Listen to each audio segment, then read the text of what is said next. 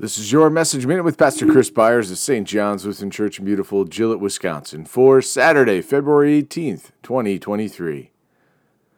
Jesus answered them, "Truly, truly, I say to you, you are seeking me, not because you saw signs, but because you ate your fill of the loaves.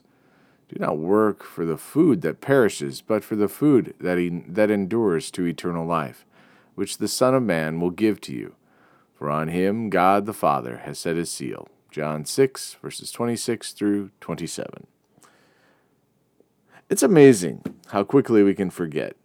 Great things happen and God's providences are shown, and then there is the desire for more. Like the little child that says, "Again, again!" We look for the small signs and miss the great miracle. Faith can become centered on feeling instead of on God.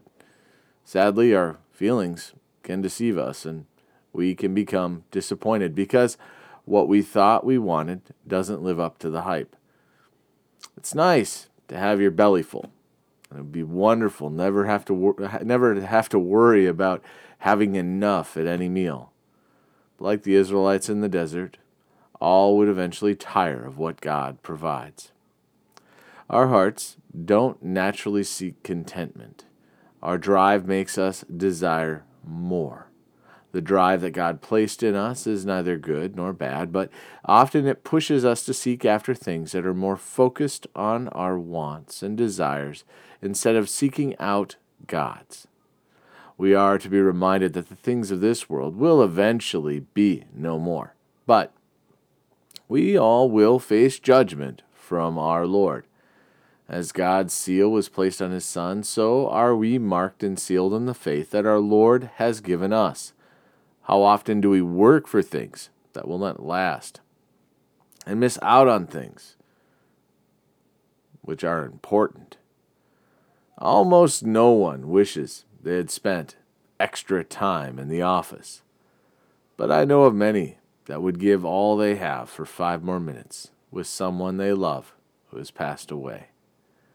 Let us seek the things of the kingdom that last for eternity and not be caught up in all that will be here today and gone tomorrow. Live in contentment and seek Christ first, and he will never let you down. Let us pray. We thank you, our Heavenly Father, through Jesus Christ, your dear Son, that you have kept us this night from all harm and danger, and we ask you to protect us this day also from sin and every evil, that in all we do today we may please you.